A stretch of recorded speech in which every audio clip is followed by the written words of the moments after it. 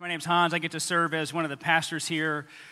If you're new visiting with us, if you've been here a while, either way, we're in the book of Judges, and Judges at times has odd words to pronounce. So, as you heard Zach, like, how do we say these? Even when you read them, or you read them in Hebrew, or you read them in English, and you go, so I learned from a pastor in Dallas, if you just pronounce them confidently, everyone assumes you know what you're saying. And like, that's not how I pronounced it, but I guess he's right because he sounds right. So learn that and have stuck with it. So I might be pronouncing them differently than Zach, but I'm going to say it with a level of confidence that is just veneer. So we're in the book of Judges, and a part of that, sometimes we get really long sections because we're really giving a judge a Sunday of the major judges. There's major judges, there's minor judges. If you know me, you know I love campus ministry, college ministry, focus. Many people come to faith or get ignited in their faith around college, high school, college. It's not to say I don't like you if you're out of college age, but I like you less. And the reason I love it, though, is because I really have seen people make transformative decisions for the Lord that have changed the trajectory of their life in campus ministry settings, where they have decided a career path, or they have decided not a career path, a different one, or they have decided to go into ministry and train more specifically. They've given up summers, they've given up lots, and I love it because it's really one of the only times where you get that much intensive focus. For those of you who are headed into college, I would just say don't waste it. Don't waste it because you can spend a lot of time giving energy to a career path, or studying whatever it might be, and really do it so that you can get rich or die trying, and you end up having gone through it all and realize that it was the wrong pursuit. It's one of the reasons I love it, because I always go, if you can just catch people for making a lot of stupid decisions early, it covers a multitude of sins. And anybody who came to faith later in life kind of gets it. They go, oh yeah, like it is. I wish I would have known the Lord when I was 18. I wish I would have known the Lord when I was 25. I'm glad I know him now, but there's just so much lostness in my background that makes it very difficult at times to follow. On the other side of it, in these settings, sometimes you see people who only look back at college ministry as like their mountaintop experience. And I find that incredibly unfortunate too. They look back and go, this is when I was really walking with Jesus. This is when life was really what it was like. And now I'm just living life. It's like almost like they've gotten over it, like they've kind of moved past it. And it's interesting when I think of that trajectory of accelerated growth to now I'm just living life and making it about me again. I see a lot of that in the life of Gideon. Now, if we talk about Gideon, the judge, we probably hear a few things. We maybe know a few things. What's something that you know about Gideon? If you're comfortable enough just saying it, what's something that you know? The fleece is absolutely, that's the one. Like, put the fleece down. I need a fleece. If you've ever heard the phrase like, hey, this is my Gideon fleece, it's because Gideon really wasn't sure at that time of the Lord's character. So he flipped it. He would ask for the dew to be on the ground and not on the fleece. And then he was like, okay, just kidding. He'd flip it back and forth because he needed to see God's power over nature. And the gods that were being worshipped around him had power over nature. And he needed to see that the true God was more powerful than these false gods of the world. That's absolutely one thing. We know the fleece story. Anybody know the army story? Gideon's army, it gets cut from 32,000 to 300, lickety split. Those are the things we know about Gideon. We actually often don't know the end of his life. That's what Zach read. The end of Gideon's life is tragic. You see this kind of arc of God calling him out of idolatry and him growing in his confidence in God's character and his assuredness that God's going to do what God said he was going to do. And then there's this flip, and this flip happens in many of us if we're not walking by faith. The flip is, I did it. I'm powerful. I accomplished this. It's because of my strength. It's because of my might. And you actually see that in the clues at the end that Zach read about them wanting to set him up as a king and him saying no. But then he has a bunch of kids with likely a bunch of women, which is very king-like behavior. And then with a concubine, he has a child named Abimelech, which stands for, my father is king. And so he rejects being a king only to act like a king. He rejects the Lord's rulership. And in so doing, he actually leads his own household and his own people astray. The Gideon story is really two parts, and we're going to be in the first part today, Judges 6, 7, and 8. The second part of the Gideon story is Abimelech, my father is king. And he is a ruthless, God-dishonoring, people-killing, selfish man. And you get to see the seeds that Gideon planted that sprouted up the life of Abimelech.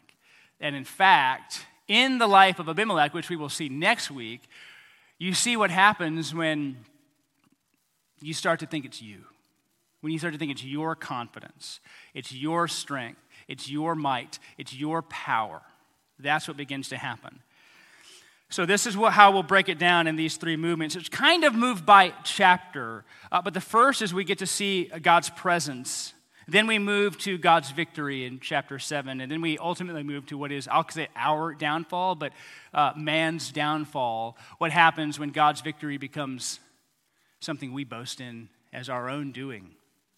It's a dangerous place to be. I can feel it in ministry all the time. Oh, well, this happened because. This happened because we have the right people, or we have the right ministries, or we have the right structure, or because I had this conversation. And you see this flip that begins to happen, which is God did this, and it flips to I did this. And I did this is never the right answer. So what we'll see as we go through this, and like I said, if you have a paper Bible, it's going to be easier to follow along than a screen Bible, because I'm going to highlight different paragraphs going on throughout.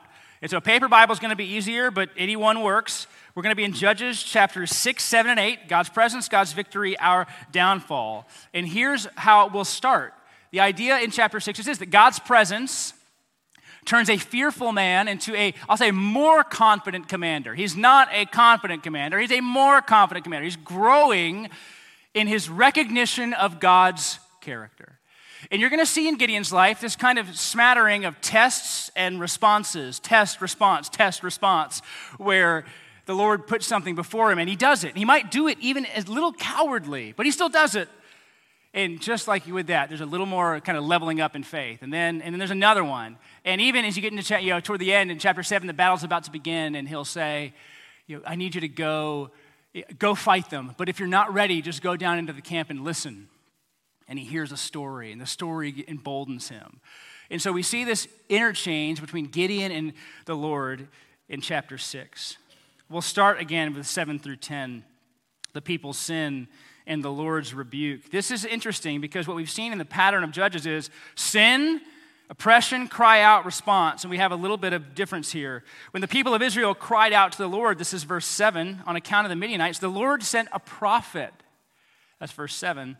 In 8 to Israel, and he said to them, thus says the Lord, I led you up from Egypt and brought you out of the house of slavery, and I delivered you from the hand of the Egyptians and from the hand of all who oppressed you, and drove them out before you and gave you their land. And I said to you, I am the Lord your God. You shall not fear the gods of the Amorites in whose land you dwell, but you have not obeyed my voice. This harkens back to the angel of the Lord who came early in the book of Judges, before the Judges began, that same kind of rebuke. Interesting that we see this kind of adjustment where it's not just oppression, cry out. Now it's oppression, prophet. Somebody speaking about what has gone on. And you'll see this again, actually. There'll be oppression, and there's this kind of wrinkle. And it's what is God doing? He's reminding his people of what they were supposed to do, but he does it by reminding them of what he's done for them. I'm the Lord. I have driven people out. I gave you a command, but you have not obeyed. This is the walk that faith is. We've talked about the faith walk, where we stand firm on the things God has said. And if we don't stand firm on the things God has said, we're standing firm on something else, maybe our own foundation, On Hans, the solid rock I stand. Not very solid, I promise.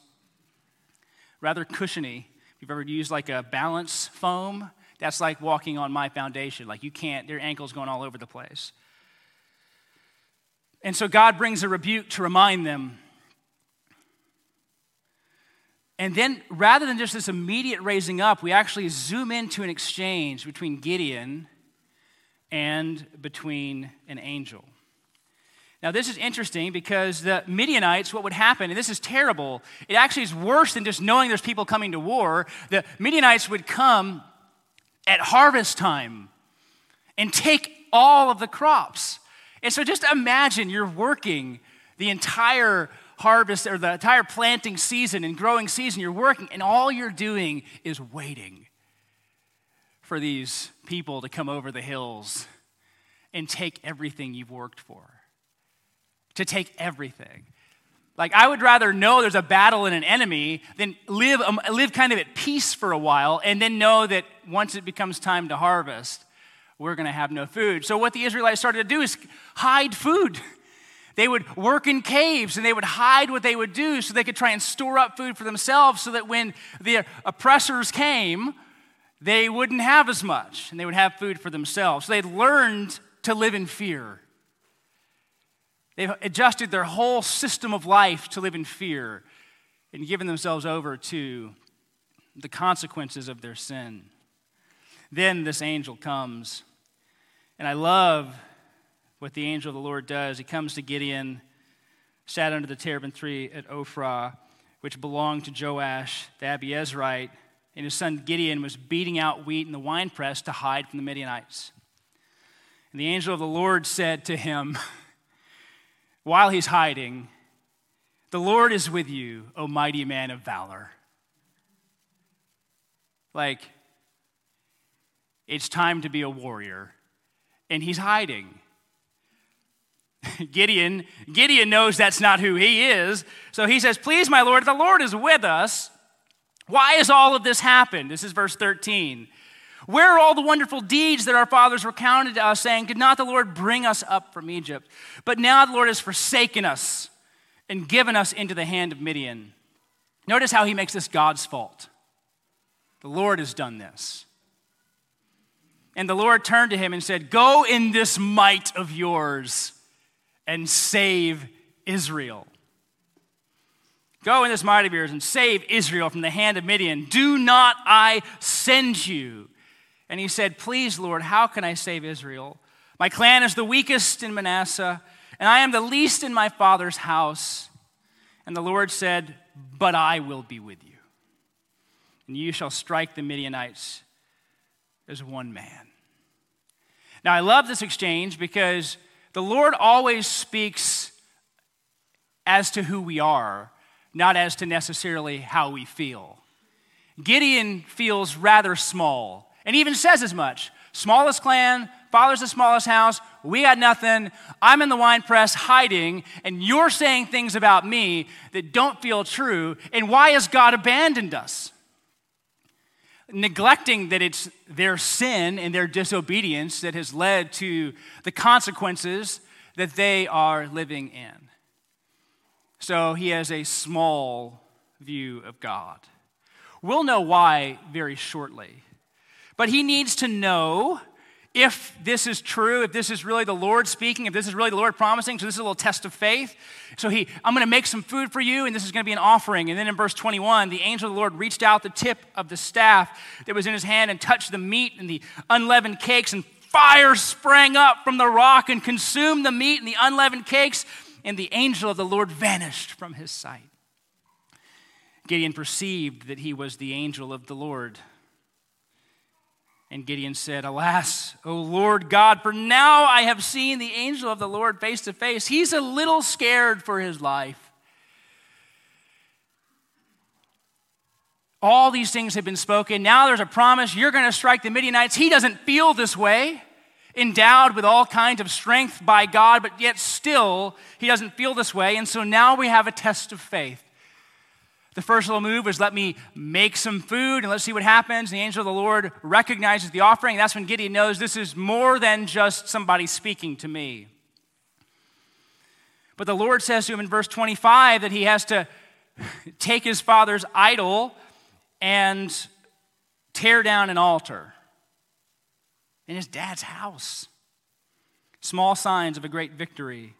Verse 25, that night the Lord said to him, take your father's bull and the second bull, 7 years old, and pull down the altar of Baal that your father has, and cut down the Asherah that is beside it, and build an altar to the Lord your God on the top of the stronghold here, with stones laid in due order. Then take the second bull and offer it as a burnt offering with the wood of the Asherah that you've cut down. So Gideon took 10 men of his servants and did as the Lord told him. But because he was too afraid of his family and the men of the town to do it by day, he did it by night. Now we might play into the fear there, but he still did what the Lord asked him to do. And we clearly know that doing it by night accomplished nothing, because as the story goes, now everybody knows, they realize dad's altars have been cut down, which is a pretty bold move if you ask me. Like if I asked you guys, you kids, like what are the things your dad loves most? And my kids would be like his computer or his phone or his this or his that, like all these things. And it was like, go and burn them all tonight. Get rid of them all tonight.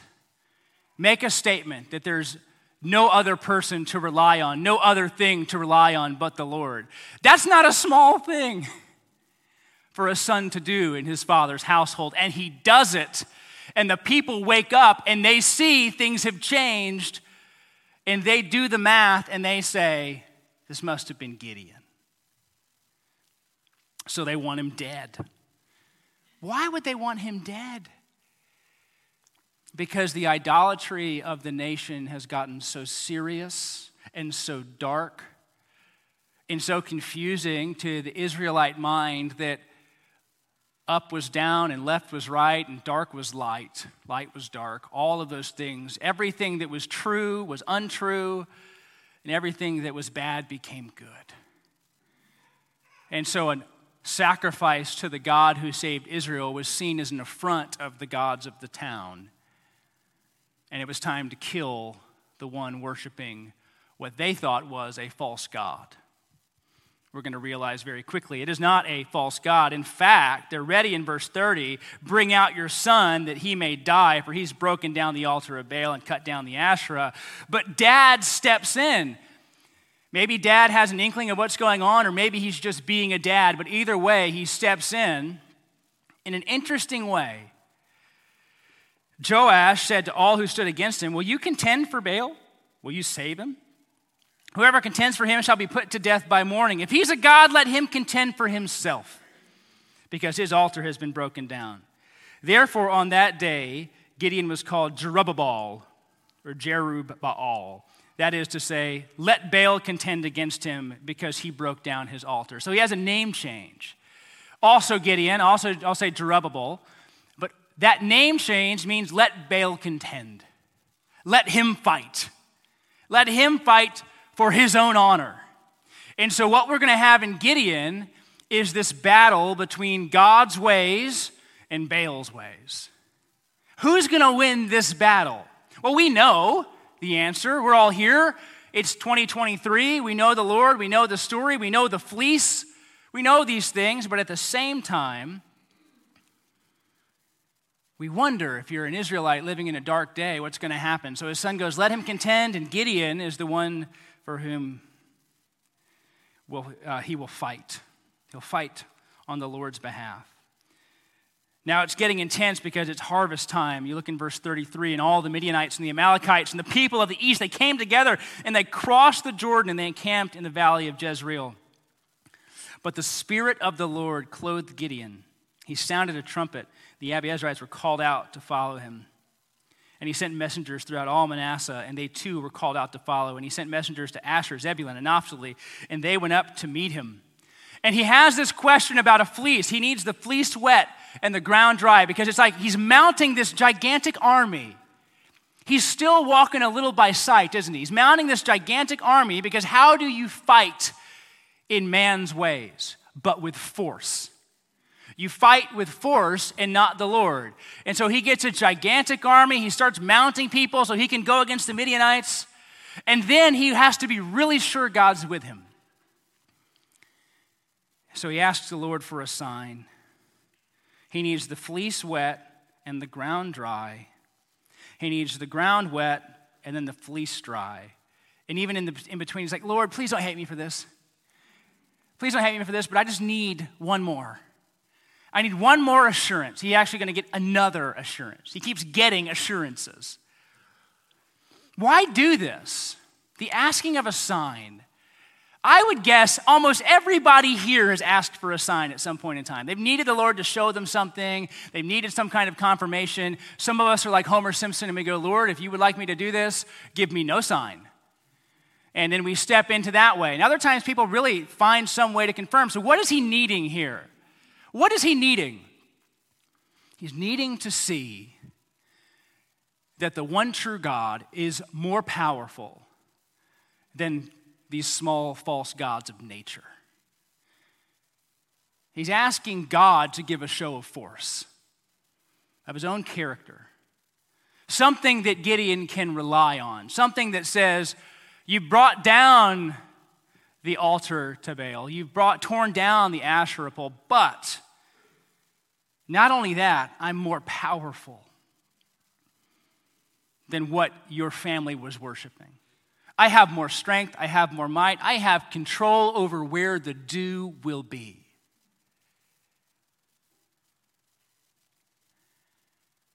And that was one more little nudge of confidence. It's almost like it's like those times when God answers our prayers. And he answers some small prayer. We're like, Lord, I just need to have one good interaction today at work with somebody. I need that. I need to remember you're good.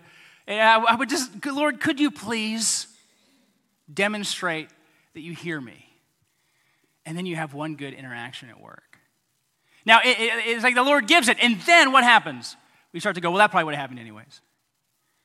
That probably would have happened anyways. That probably, I have good interactions pretty often. I'm not sure it's because I prayed. Why? Because then we get all fatalistic and go, well, whatever's going to happen is going to happen.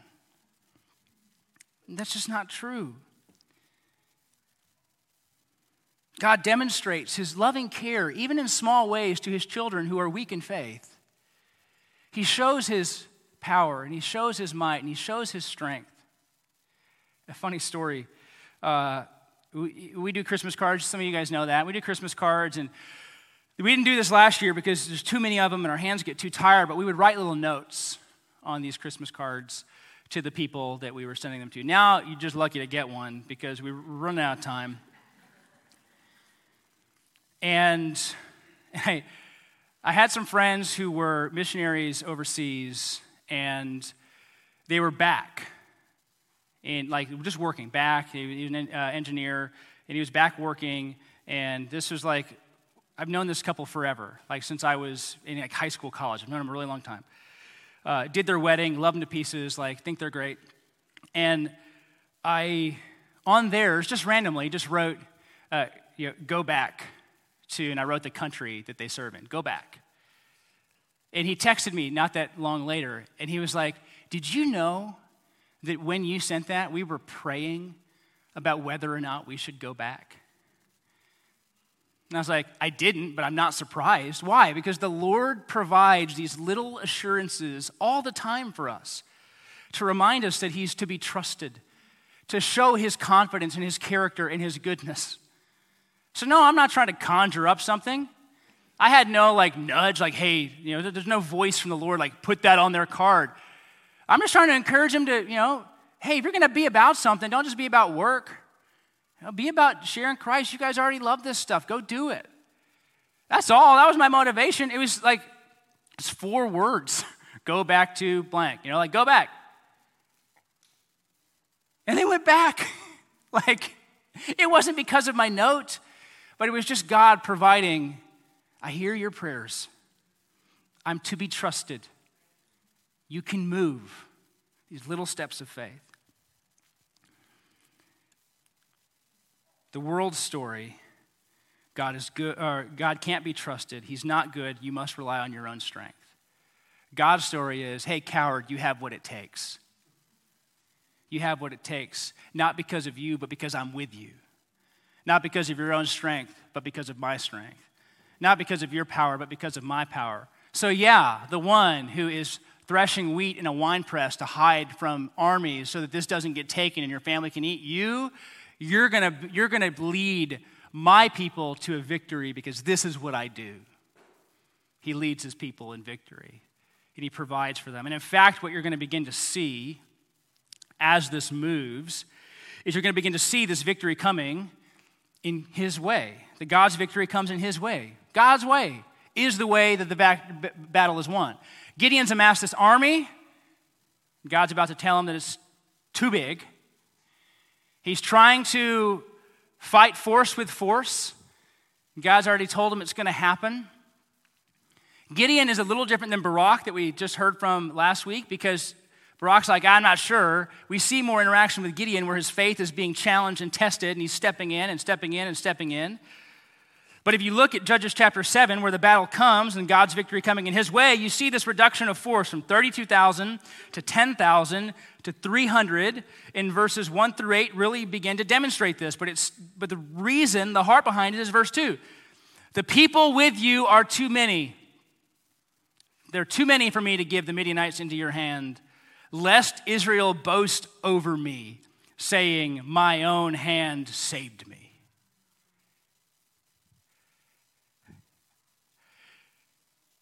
Let's hear it again. The Lord said to Gideon, the people with you are too many for me to give the Midianites into their hand, lest they boast over me, lest Israel boast over me, saying, my own hand has saved me. So all of this work that he did to send out messengers and amass an army and get everybody on board ready to fight, all of that work he did, God goes, you didn't need to do that. You didn't need that strength. You didn't need that show of force. We don't need 32,000 of you. And God reduces it. The first reduction makes a lot of sense. If anybody here is afraid, move on. So 22,000 leave. That group runs. They just get on out. Then there's this confusion between kneeling to drink and cupping with your hand and lapping like a dog. And there's all this language, like if you read it, it does get confusing because it almost sounds like he picked a certain group that did what the group he rejected did. The language gets confusing and different, like even Bob Chisholm, the commentary I'm using a lot for this, he's like, I honestly think that as this passage got transcribed over time, the wrong end of the sentence went to the verse below it, or it attached up here. And everyone tries to come up with why. Were the ones who kneeled and cupping to their hand, were they more ready to fight? Well, God just sent away cowards, so now the 10,000 are a little stronger. I think we can try and wordsmith this all day, but here's what we need to remember. We're trying to stack the deck against Israel. So Gideon has his forces reduced from 32,000 to 300. Now, this is the way God fights. This is always the way God fights. The odds are against you. No one knows what's going to happen. The world thinks it's won. And God goes, just wait. So we now have a force of 300, and he's ready to fight. Everyone's been reduced. The cowards have gone home. Some who drank funny or not funny, they've left. Like, it's a very arbitrary way to remove people. The 10,000 that were left at least weren't afraid. So we know of the 300, they weren't afraid. Were they better at fighting or worse at fighting? I don't really know, but you know what? It doesn't matter because that's not the way they win the victory. It actually has nothing to do with their skill or their awareness. It has to do with how well they blow a trumpet. So it's time to fight. And God goes, get up and go. But if you're still afraid, I'm going to give you another reminder of my goodness. So Gideon and his buddy go down to the camp. Verse 13 of chapter 7. When Gideon came, behold, a man was telling a dream to his comrade, this other fighter, and he said, behold, I dreamed a dream, and a cake of barley bread tumbled into the camp of Midian and came up to the tent and struck it so that it fell and turned upside down so the tent lay flat. His comrade answered, "This is no other than the sword of Gideon, the son of Joash, a man of Israel. God has given into his hand Midian and all the camp." So if you don't understand the scene, Gideon goes down so he can spy on the camp, and he overhears a Midianite retelling a dream he had to another warrior. And he said, "I had this dream like this nothing burger came into the camp and tipped us over, and the camp lay flat." He's like, "I know what that is. Gideon's coming." So through pagan people, Gideon is given confidence to do what he does because God's even preparing at least a couple of guys that this is not going to work well for them. Okay? But then you get weapons. You'd expect something spectacular, right? Give me chariots, give me horses, give me swords, give me something. But listen to this. As soon as Gideon heard the telling, verse 15 of the dream and the interpretation, he worshiped. He responded. And he returned to the camp and he said, "Arise, for the Lord has given the host of Midian into your hand." And he divided the men into 300 companies and put trumpets in their hands, and all of them in empty jars with torches inside the jars. I get reducing the force from 32,000 to 300. That makes sense. Let's do that. Okay, now we're smaller, but like we got the bosses around here. Like this is going to be real. And then Gideon's like, "Hey, it's time. Everybody get a trumpet and put a torch in a jar." What kind of fight is that? Now, if you're familiar with your Israelite history, it actually does sound like a different fight, doesn't it? Sounds like Jericho. Another battle that was fought without fighting. Another battle that was fought with the Lord's strength. Another battle that was fought in an unexpected way with uncommon weapons by a small group of people that led to the destruction of an enemy of the Lord. In fact, it's not in your slides, but if you look in 20, 21, 22, you get to see what begins to happen. The three companies blew trumpets and broke their jars so it's like, bah, bah, bah. Like, what is that? They held in their left hand the torches, in their right hands the trumpets blew. This is how they're fighting the Midianites. Torches and trumpets. It's how we feel when we go into like life with prayer. It's like, is my really weapon only talking to God? That and his word, like that's what you get. And you're like, let's go. Let's go. So they do this, and they say, "A sword for the Lord and for Gideon." I don't even have swords. Every man stood in his place around the camp, and all the army ran. They cried out and fled when they blew the 300 trumpets. The Lord set every man's sword against his comrade and against all the army. And the army fled as far as Bet-shittah towards Zerah, and as far as the border of Abel-Mohalah by Tabbath. Wait a minute. So now imagine this.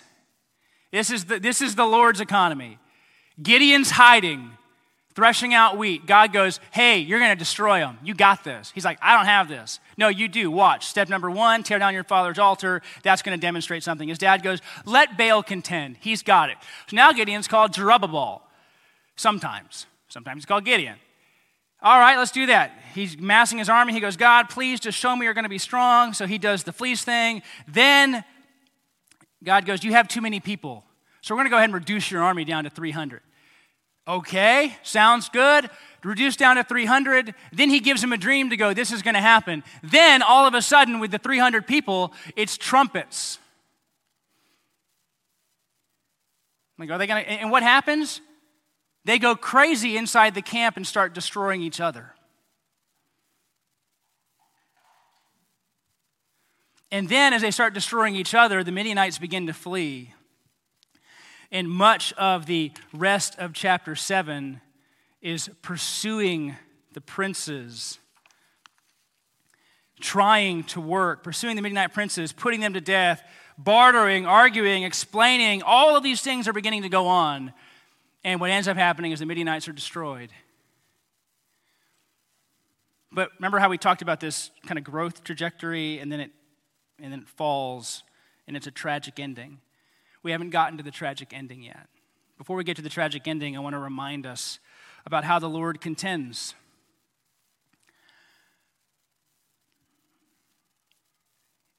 Simple little thing. There's no power in it. You'll see him around. We talk about it from time to time. We have prayer lists. Live, work, and play prayer lists. And what we've asked many people to do, and we have many of your names, is just put the names of people in your life who don't know the Lord. Just list them.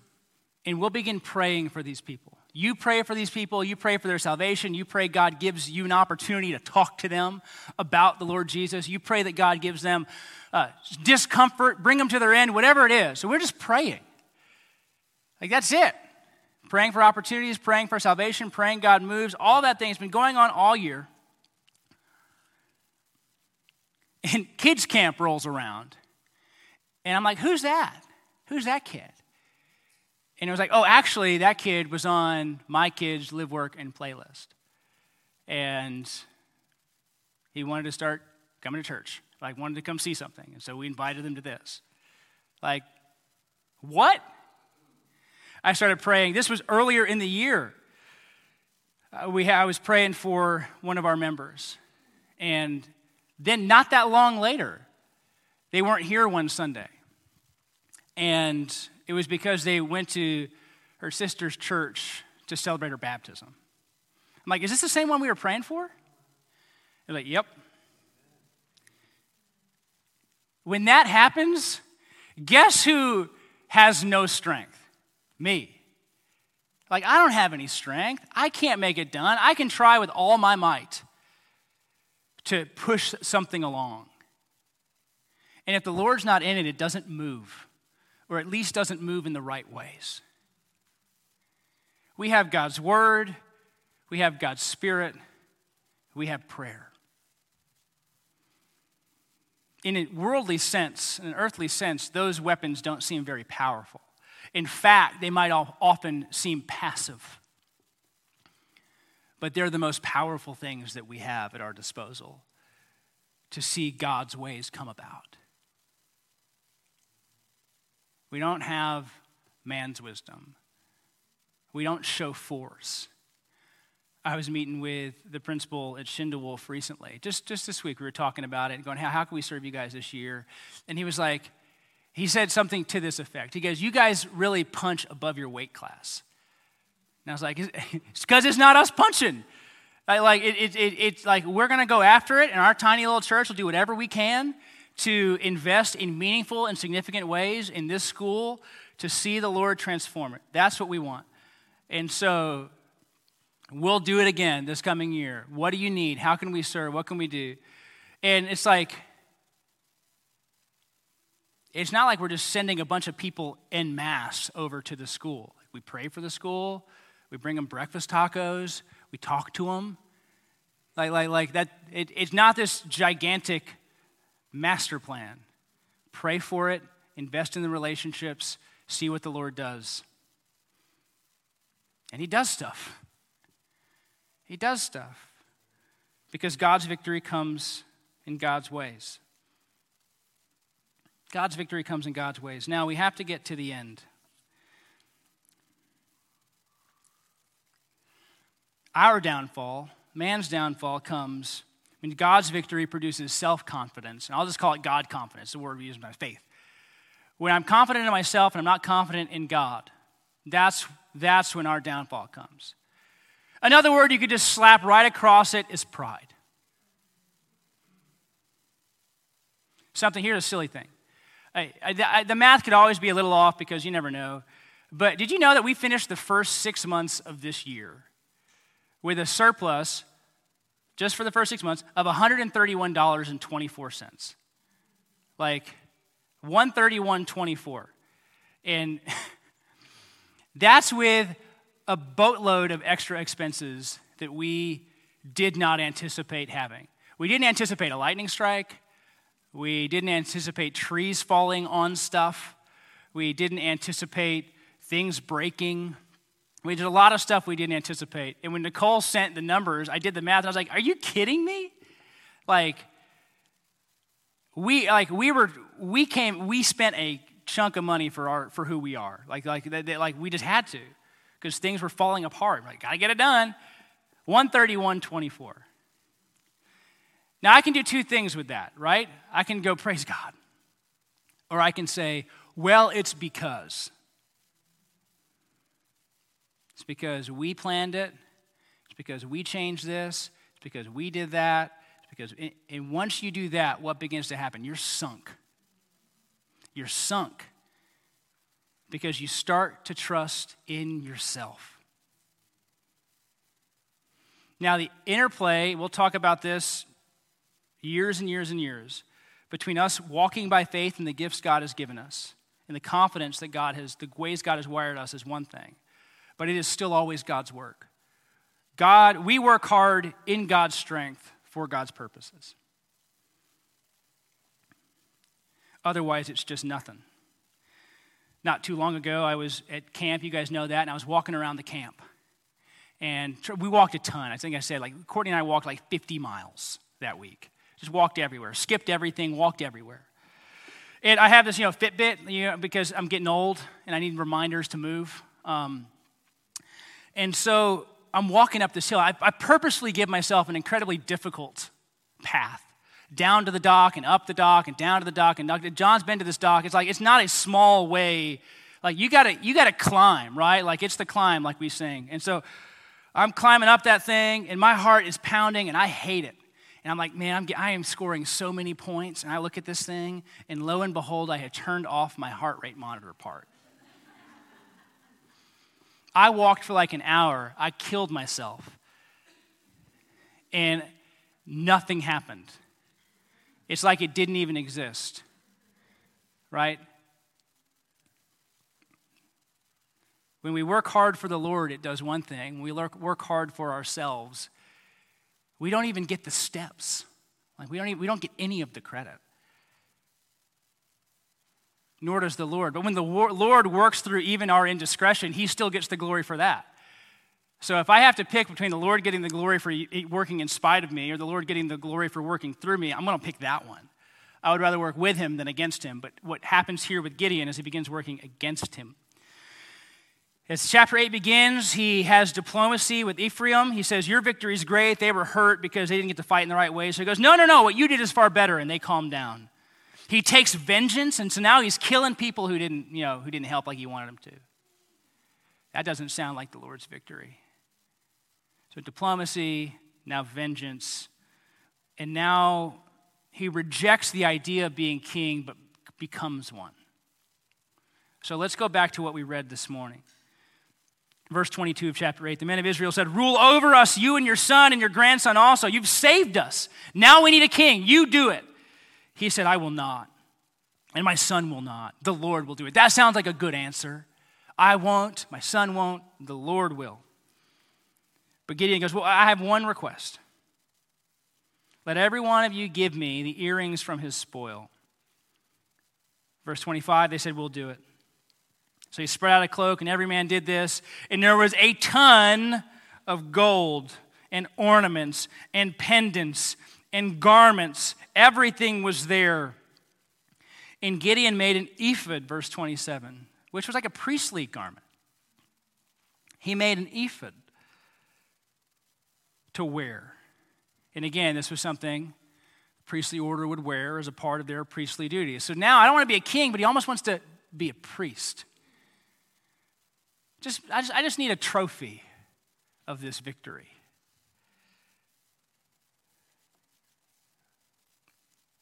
And then look at verse 27. All of Israel whored after it there, and it became a snare to Gideon and his family.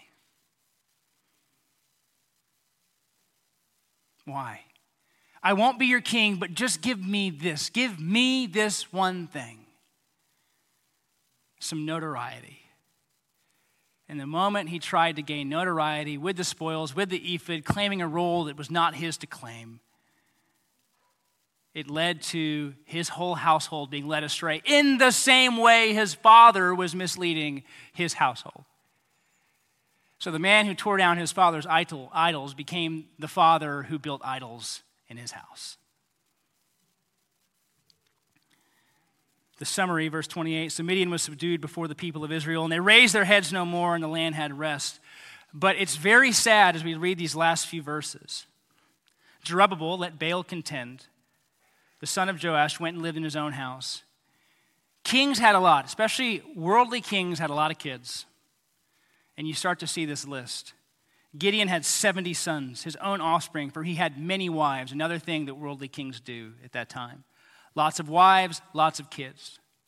I won't be your king, but I'm going to live like your king. I won't claim the status, but I'm going to act like I have it. Right? It's lips and hearts. People honor me with their lips, but their hearts are far from me. So he rejects the king, let the Lord rule over you, but just kidding, make me an ephod, and I'm going to start expanding my empire with kids and with wives. And his concubine, who was in Shechem, bore him a son, and he called his name, My Father is King. And Gideon, the son of Joash, died in a good old age and was buried in the tomb of Joash, his father, at Ophrah of the Abiezrites. From coward to commander, confident to self-confident, idol-worshiping, won't be your king, but will act like it man. This is what happens when God's victory becomes claimed as ours. When God's work done God's way becomes, of course it happened. I was there. I don't want to be your king. I just need a little bit of glory, a little bit of credit. So I have 3 words. Word 1, hope. Hope in God. That's 3 words, but just hope is the word I'm saying, right? More words than 3 if you count them all. Hope in God, especially in dark times. That God is still working something out. When the land was full of idols and Gideon's dad had idols, and he tore them down, and everyone wanted to kill him, Gideon, for tearing down his father's idols, and you just go, and I hear this a lot. I had this chat even this week. Is this the worst it's ever been?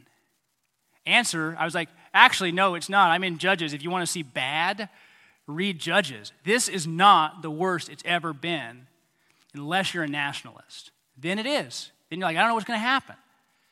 But this is not the worst it's ever been. Darkness is different, and the expressions of sin are gross and grotesque, but no, it's not the worst it's ever been. But even in dark days, God is still working, so we can hope in God. We don't hope in our surroundings. We don't hope in the cultural climate. We don't hope in any of those things because they will fail us. They will mislead us. Hope in God, what he's working out, that his promises are sure, that his word can be relied upon, that he does what he said he will do. And in fact, Gideon goes, where are all these marvelous works? And what does God give him but a marvelous work? To demonstrate his power. Hope in God. Next, step in faith. Walk by faith. Here's what I mean. As God demonstrates his power, trust him more, right? Ask him, God, will you grow my faith? Will you give me opportunities to step out? Let me see what happens when I share Christ with my neighbor. Let me see what happens if I purposefully engage with my coworker and invite her over for dinner with the family. Let me see what happens when I make this kind of move. Let me see what happens if I step out, because I believe you're going to be there. My buddy Dustin would have it, he'd say it this way in high school. You go out and you step out on a cliff, and God builds more cliff. You just go, oh, I didn't know I could walk there. I didn't know I could walk there. I didn't know I could walk there. Right? That is where life is its most enjoyed. Trusting God to do what he said he would do. And there are times with you and I where we have the weakness of Gideon. We go, God, I just need a reminder. I need some level of confidence. And you know what? He is faithful with a humble posture to provide those little reminders that he is good. You ever had them? I had stories. Maybe one day I'm struggling and all of a sudden out of nowhere I get encouragement that I was not expecting. Not sure how I'm going to pay a bill and we get money we weren't expecting. I mean, there's these little things. I'm not saying this is going to happen for everybody. I can either go, I knew that was going to happen, this is how it works, or I can go, thank you, Lord, for providing in ways I did not expect, I did not anticipate, I did not understand. That walk by faith And where he has spoken, step. And then finally, and this is important too, stay near to him. And I say in peacetime, but that becomes when it's really easy. When you go, hey, how's your life? How's your family? And you just go, everything's great right now. That can be one of the easiest times to forget the Lord's goodness. Everything's good. Money in the bank, food in our bellies, family's great. They've been healthy for a long time. I'm really glad for that. Everything seems to be working. It becomes the easiest time to get arrogant and go, I did this. And that is actually, if you follow Gideon's trajectory, once the battle was over, the idolatry began. It wasn't happening in the battle. It happened when the battle was done. How do you stay near in peacetime? You read God's word. You enjoy the fellowship of God's people. You remind yourself of what God has promised. And you engage with him regularly, praising him for his goodness and his character. So that in those moments where he speaks in confidence of who he is and what he's done, we can see and go, yes, I know you. You are good. You do save. I'm not surprised. You have power.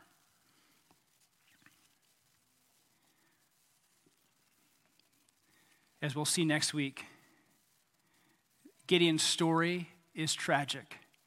And it actually results in perhaps one of the most brutal eras of the judges in his son, where my father as king tries to take over the land. It's a warning for us to stay near to our gracious and good God. Will you guys pray with me?